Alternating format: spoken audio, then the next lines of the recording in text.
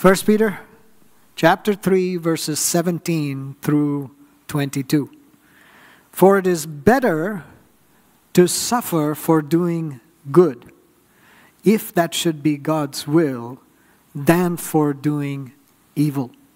For Christ also suffered once for sins, the righteous for the unrighteous, that he might bring us to God, being put to death in the flesh, but made alive in the Spirit, in which he went and proclaimed to the spirits in prison, because they formerly did not obey, when God's patience waited in the days of Noah, while the ark was being prepared, in which a few, that is, 8 persons, were brought safely through water. Baptism, which corresponds to this, now saves you, not as a removal of dirt from the body, but as an appeal to God for a good conscience through the resurrection of Jesus Christ, who has gone into heaven and is at the right hand of God with angels, authorities, and powers, having been subjected to him. This passage opens in verse 17 with Peter reiterating the main point of his epistle, his letter. It is better to suffer for doing good than for evil. And he's essentially saying, be prepared to suffer when you're doing good. You think you're doing good and everybody will say, oh, well, how wonderful. But instead you will suffer for doing good. And in the midst of that, we must depend on the grace of God to persevere through the suffering that is actually by the will of God, so that we glorify God.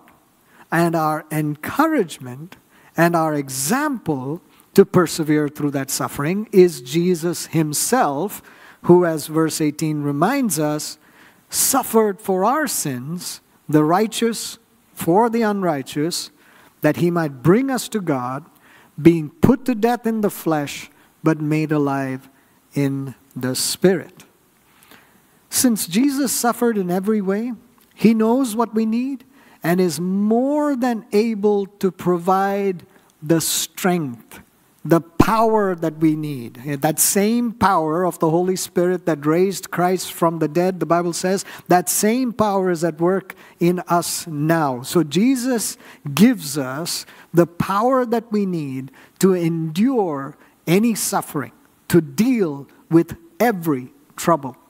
Even when he had to go through the agony of the cross, the Bible speaks of the Holy Spirit ministering to him, to come to him, and to cause him to, and strengthen him to endure. That's the same power, that's the same Holy Spirit that is at work in us.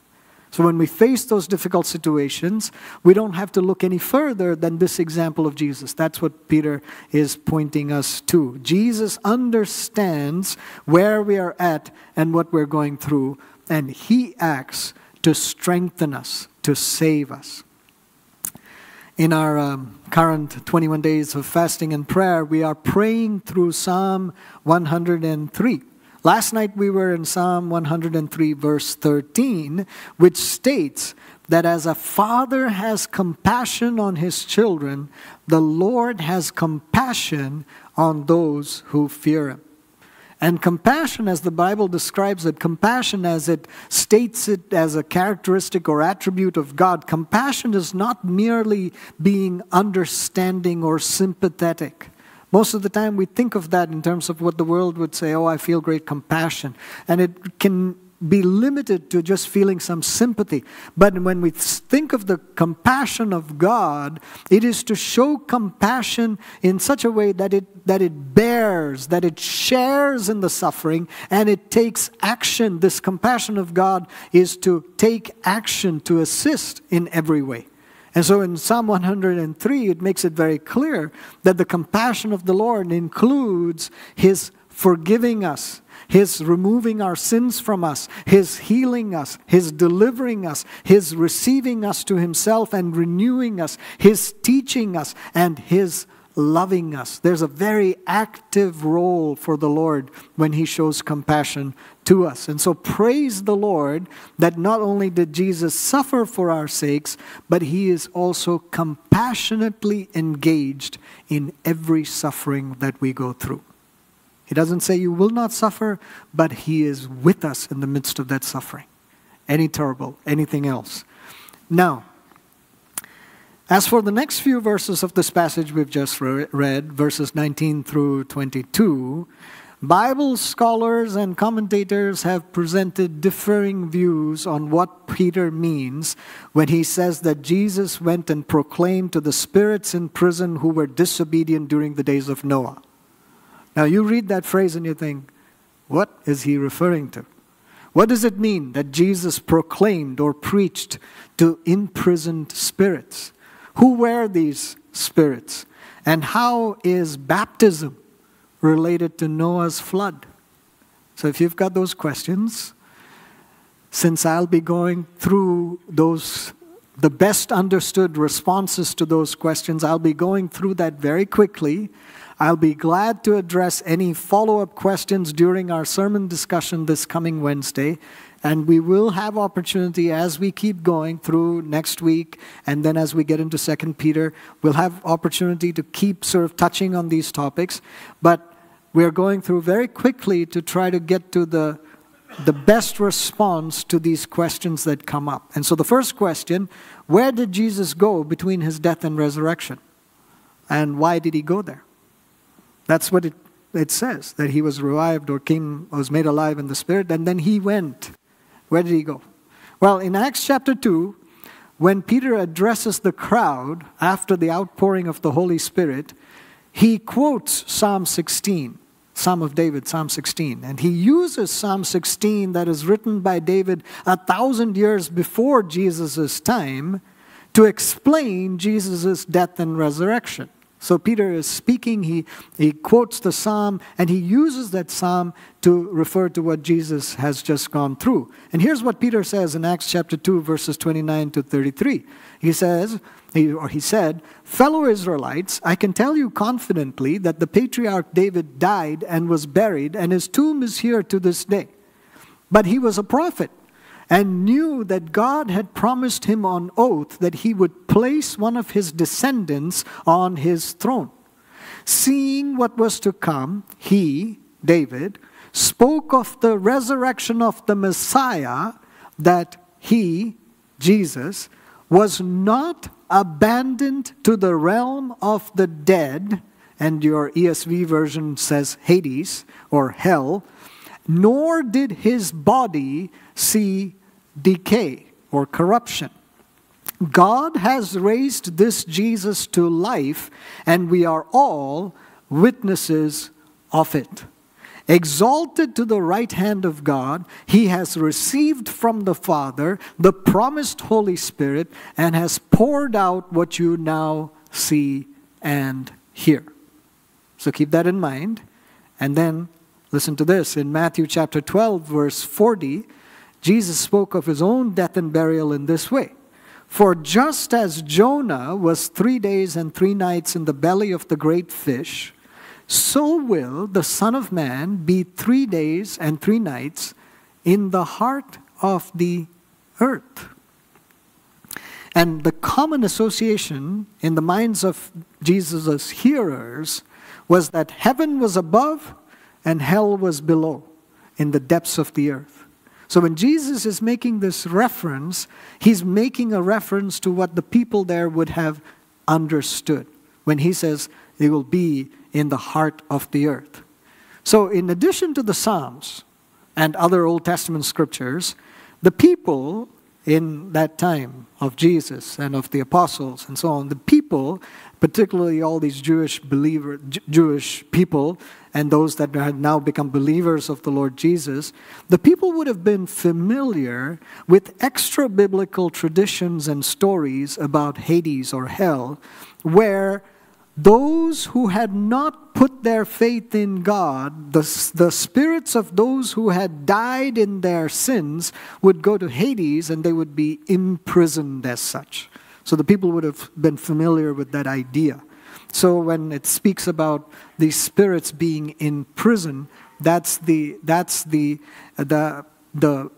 message or the truth that these people the hearers would have understood. So Peter is drawing on all these understandings to state that Jesus descended into hell to make his proclamation. What was he proclaiming? We'll see in the next chapter, in 1 Peter chapter 4, that even though Jesus is proclaiming the gospel, it uses that phrase, that he proclaimed the gospel. Jesus didn't go or descend or interact with these spirits in prison to preach the gospel so that they may be saved. Don't misunderstand this. You have to be careful about reading these statements and interpreting the words according to a different context. Jesus goes to these spirits. He couldn't have been making an appeal for salvation, since these spirits were already separated from God.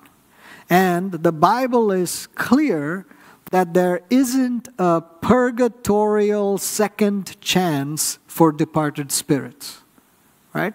That's not the case. Those are all things that people have come up with, but the Bible never states that something like that. So Jesus is not going and speaking to these spirits and saying, believe in me and you can be saved. That's not the message, that's not the gospel message as such that he is describing or speaking. Rather, he is describing what he has accomplished on the cross. He is describing how the first part of the plan of salvation, him coming into the earth, him dying for our sins, him being resurrected from the dead. Jesus is describing how the first part of salvation has been now fulfilled. He is proclaiming the gospel message to assert, to establish, to proclaim his dominion and his authority over all spirits, all men, all fallen angels, and over all his works. And we will come back to this idea of the spirits being fallen angels or including fallen angels. We'll come back to that when we get to 2 Peter chapter 2. Because there, Peter makes a very similar reference. And he refers back to this portion, and he refers to Noah again and so on. But in that verse, he talks about fallen angels, right? It's not exactly that phrase, but we'll come to that. So here, what we're looking at and what we're understanding is that Jesus declares his authority over these spirits. He is, and look, the reason that scholars and commentators and theologians have struggled with this is because we can't quite comprehend what this looks like. What did this look like? How did he do this? What was the condition of these spirits? How did all of this happen? We don't have that in such great detail that we can say this is exactly what happened. There were traditions, there were stories, there were all sorts of other writings and things which we do not have today as canonical scripture. We don't receive them as the word of God. But there were stories that were circulating amongst the people to say, oh, this is what hell is like, and this is what Jesus did, and this is how the fallen angels were. All these kinds of things were there. But the gist of all of this is to say that Jesus declares his authority. Jesus declares his dominion. Because, and we're coming to this in just a second here, because there was a need to establish that. There was a need for what Jesus did to be the declaration of God's salvation. And here's what I mean by that. Because when we go into this section and as we read through this, what you understand is that angels, authorities, and powers are all subject to Jesus. Remember that Peter's purpose in writing these epistles, these letters, to the persecuted Christians in Asia Minor is to strengthen them. He's not writing to say, oh, have a good day. I'm thinking of you. He says, look, I know what you're going through. I know that you're suffering. And you need to still be submissive to human authorities, even when they harm you.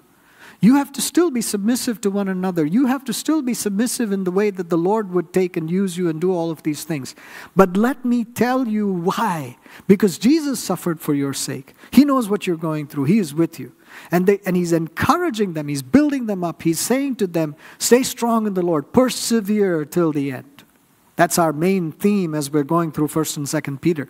Right? That we would persevere till the end. But as one commentator puts it, Peter shares with Paul and early Christians generally the belief that authority and power in this world are earthly expressions of unseen fallen spiritual entities. Submission to secular authority as well as submission to all the constraints of earthly existence is a form of bondage to the powers of evil. What's he saying? Or what is that commentary really trying to express? That there are evil forces at work in the world. In fact, there are territorial spirits and principalities and powers and all of this that exist in the world.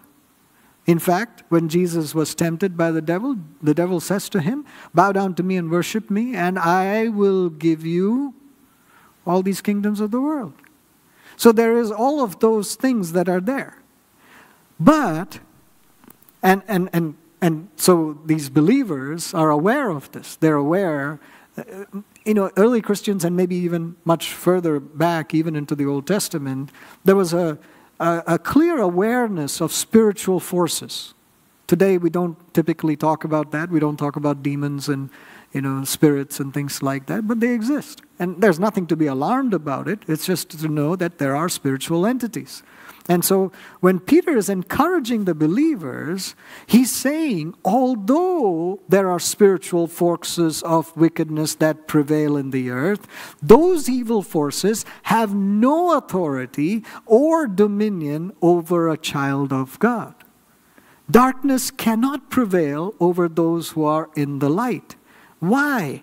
Because, as we have read here in verse 22, Jesus has gone into heaven and is at the right hand of God with angels, authorities, and powers having been subjected to him.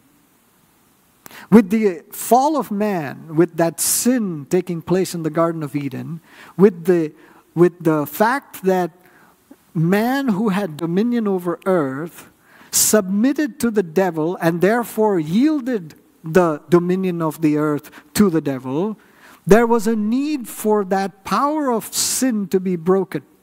And all through those centuries, God was putting in place and was preparing the way for Jesus to come and to break the power of sin and death.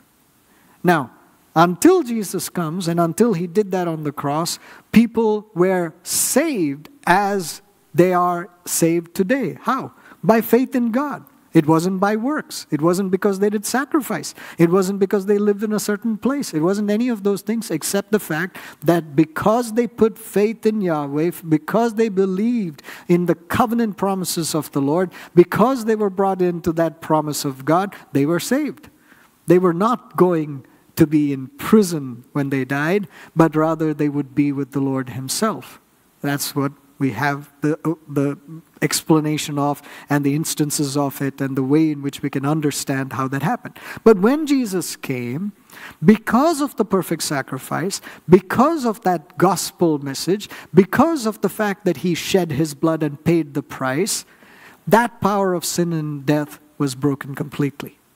And so at that point in time, the dominion, the authority, the territorial or power, spiritual entity, forces that would have been in power and reigning as such, their power is now subject to Jesus. That's what Jesus is stating. Now, we can look at the world around us and we can say, oh, I don't know, I don't see that. It seems like the devil is still in control. One of the things that the Bible says is that the devil's main job is to deceive. One of the ways that he's described is that he is like a roaring lion seeking whom he may devour. These descriptions, and then other descriptions, that he comes like an angel of light and so on. These descriptions are not saying, well, the devil is still, in control, devil is still in dominion, devil still has authority. You just have to tread carefully and not go where the devil is. What the Bible is telling us is that even though dominion, authority, and power is in the hands of the Lord, the devil continues to deceive and to intimidate and to incite fear, invoke fear to say, no, I'm still in control. And what do most people in the world think? The devil is in control. Now, they don't say that.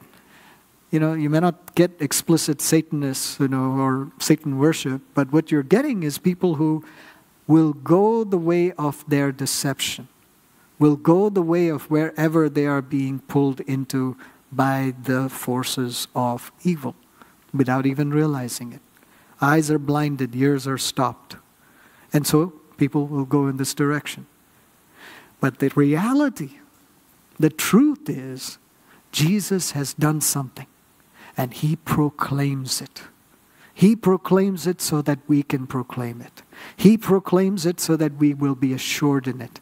And he has taken authority over all of these authorities and powers and angels and everything else.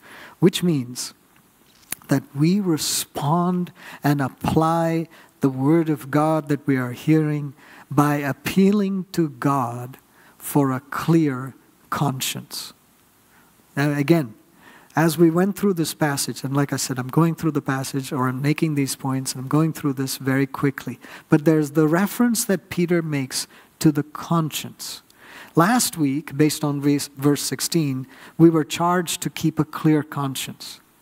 To have that inward witness of the Holy Spirit that we are walking blamelessly before God. No willful sin, no purposeful acts of defiance or rebellion against God, but walking blamelessly before God. Our conscience is clear. This week we are charged again in this passage to have a clear conscience, but Peter adds this detail. He says we are able to have, or we can pledge this clear conscience by our act of obeying the Lord in water baptism. He says, in being baptized, we make this pledge of our clear conscience, of our conscience being before the Lord. So, just as in 1 Corinthians chapter 10, verse 1 and 2, Paul compares water baptism to the passing of the children of Israel through the midst of the Red Sea. We had that in our reading and in our songs and everything this morning. We were just being reminded of that. But Paul compares the children of Israel passing through the Red Sea with the water around them. He compares that to water baptism. He says it's as if they have been baptized, right? They're coming through the water.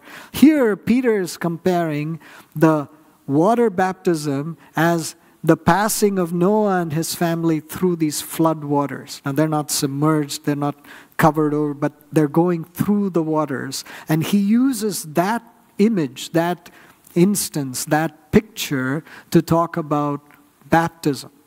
Now, again, there are details and nuances to this that I'm not going through to this morning, but the idea, and he says, water baptism it's not about cleansing the body. It's not about getting rid of filth on the body. But water baptism is to show that we have gone through death and into life. It is to show that we, now as we would declare this, as we are baptized in the name of Jesus, we would declare that we have been put to death in the flesh and that we have been risen again. We are rising again into new life in Christ Jesus. But he's taking that image, that truth, and saying, the children of Israel went through the water. That Noah and the 7 others, the 8 that were in the ark, they went through the water. And they were saved. They were rescued. They were brought to life when it could have been death or should have been death. And clearly, those situations were deadly situations. So it was only the grace of God, only the work of God that brought them into life. And so he's using those truths to talk about that when we are baptized in water, we are proclaiming the power of the Lord to both save us and to preserve us. That's our declaration. When we go into the water and then we come back out, we're saying, I believe and I declare, I proclaim that the Lord Jesus is able to save me and that the Lord Jesus is able to preserve me, so that I will be able to run the race, so that in the midst of suffering I will be able to persevere, and He will join me to Himself at the right time, and when at the fulfillment of all that He has said. When we are baptized in water, we are pledging to live on earth with a clear conscience. That's how he's tying these things together. When we live on earth with the call to be have a clear conscience, he says, when you get baptized in water, you're making that pledge. You're saying, I promise, I pledge, I resolve that from this day, I will no longer live for myself, but I will live for my Lord Jesus. And I pledge to do and proclaim what the gospel message is. That's the institution, that's the ordinance, that's the beauty, the truth of baptism. Those are the two things, one of the two things that the Lord commanded us to do, to observe the Lord's Supper and to be baptized. Now, keep in mind that Peter's hearers, Paul's hearers, the early Christians, they would have been baptized in water quite quickly after they said, oh, I believe in the Lord Jesus. This would not have been, years later. They would have made that pledge. They would have said, I believe. And then they would have made that public declaration. They would have made that pledge to say, I'm baptized.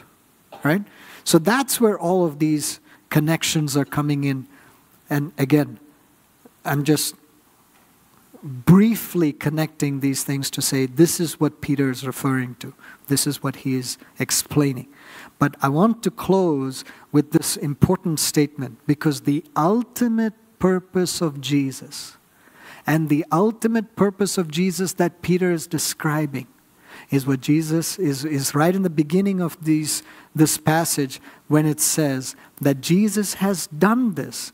Jesus has suffered for once for all, once for our sins, the righteous for the unrighteous, that He might bring us to God.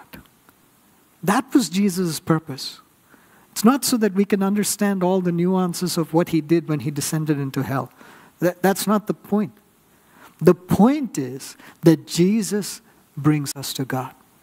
Jesus opens the way for us to be joined with our Father. Jesus paid the price so that we don't have to come with anything in our hands. We don't have to figure out how to pay. We don't have to look for the means by which we will enter in.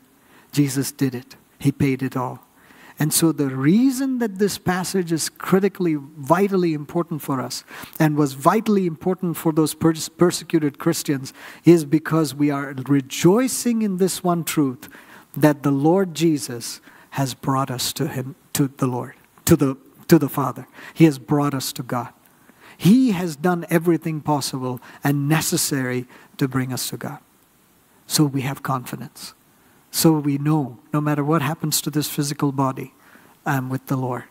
So that we know that no matter what the trouble that may come at us, whether it comes from a spiritual entity or not, the Lord is sovereign in my life. I am with Him.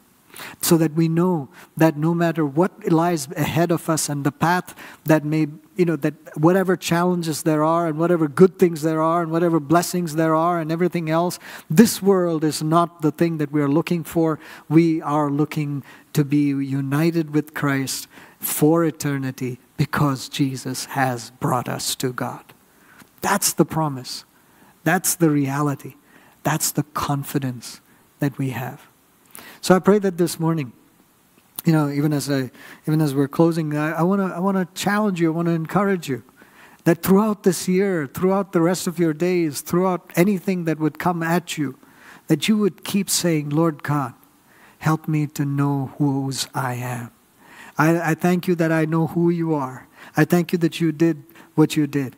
But help me to remember whose I am and what you have done in recreating me, in changing me, in allowing me to be brought to you as your precious child. Heavenly Father, we thank you so much that, Lord, the promises of the word are yes and amen. Oh, we thank you, Lord, that you bring us to yourself. You bring us to the Father. You pay the price. You make the way. You do all that is necessary for us to have life abundantly. And we praise you for it. Oh, Lord God, I pray that as we continue to meditate on your word, as we, Lord, stand on your promises, as we look to what Jesus did. Father, you didn't have to do any of these things. You could have said, oh, well, they deserve the punishment that they get. But you didn't. Lord, as we've been reminded every night, Lord, you showed compassion. You forgave our sins, even though we didn't deserve it. You removed our sins as far as the east is from the west. Lord, you were kind and loving and merciful to us, and we praise you for it. So, Lord, this week, this month, this year, the rest of our days, help us to walk in this relationship that you have called us to. Not being overwhelmed by the circumstances of the world, and not being in any way intimidated by the evil principalities, powers, and authorities, because they are entirely subject to you, Lord Jesus. We thank you, we praise you, we worship you. Let your peace prevail. Let your glory be manifest. Let your power, Lord, strengthen us, that same power of the Holy Spirit. Oh, strengthen us to keep persevering in Christ Jesus. We pray in Jesus' name. Amen.